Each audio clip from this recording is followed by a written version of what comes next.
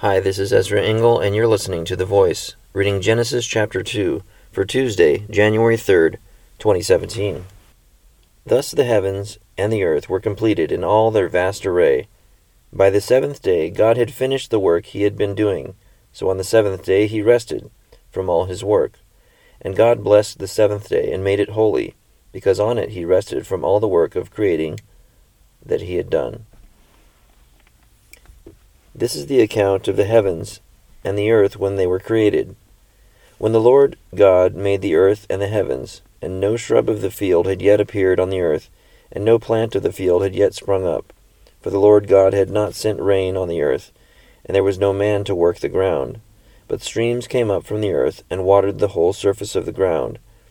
The Lord God formed the man from the dust of the ground, and breathed into his nostrils the breath of life, and the man became a living being. Now the Lord God had planted a garden in the east, in Eden, and there he put the man he had formed. And the Lord God made all kinds of trees grow out of the ground, trees that were pleasing to the eye and good for food. In the middle of the garden were the tree of life, and the tree of the knowledge of good and evil. A river watering the garden flowed from Eden. From there it was separated into 4 headwaters. The name of the first is Pishon. It winds through the entire land of Havilah, where there is gold. The gold of that land is good. Aromatic resin and onyx are also there. The name of the second river is the Gihon. It winds through the entire land of Cush. The land of the third river is the Tigris. It runs along the east side of Ashur.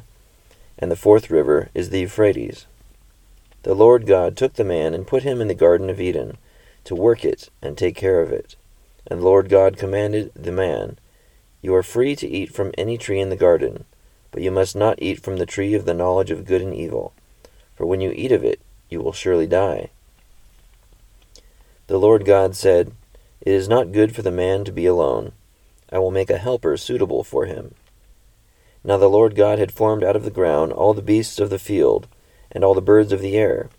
He brought them to the man to see what he would name them, and whatever the man called each living creature, that was its name. So the man gave names to all the livestock, the birds of the air, and all the beasts of the field. But for Adam no suitable helper was found.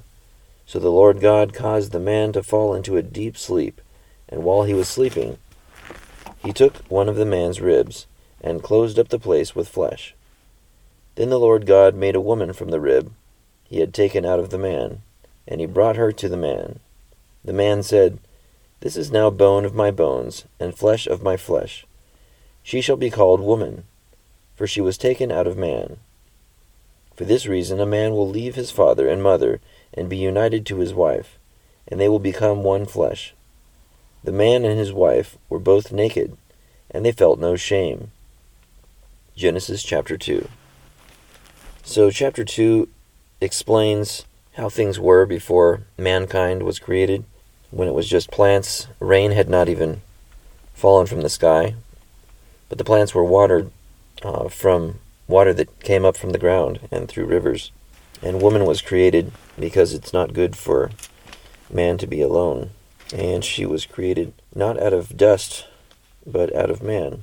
And they were innocent. They felt no shame for their nakedness, which is pretty similar to the way that innocent children are. Thank you for listening to The Voice.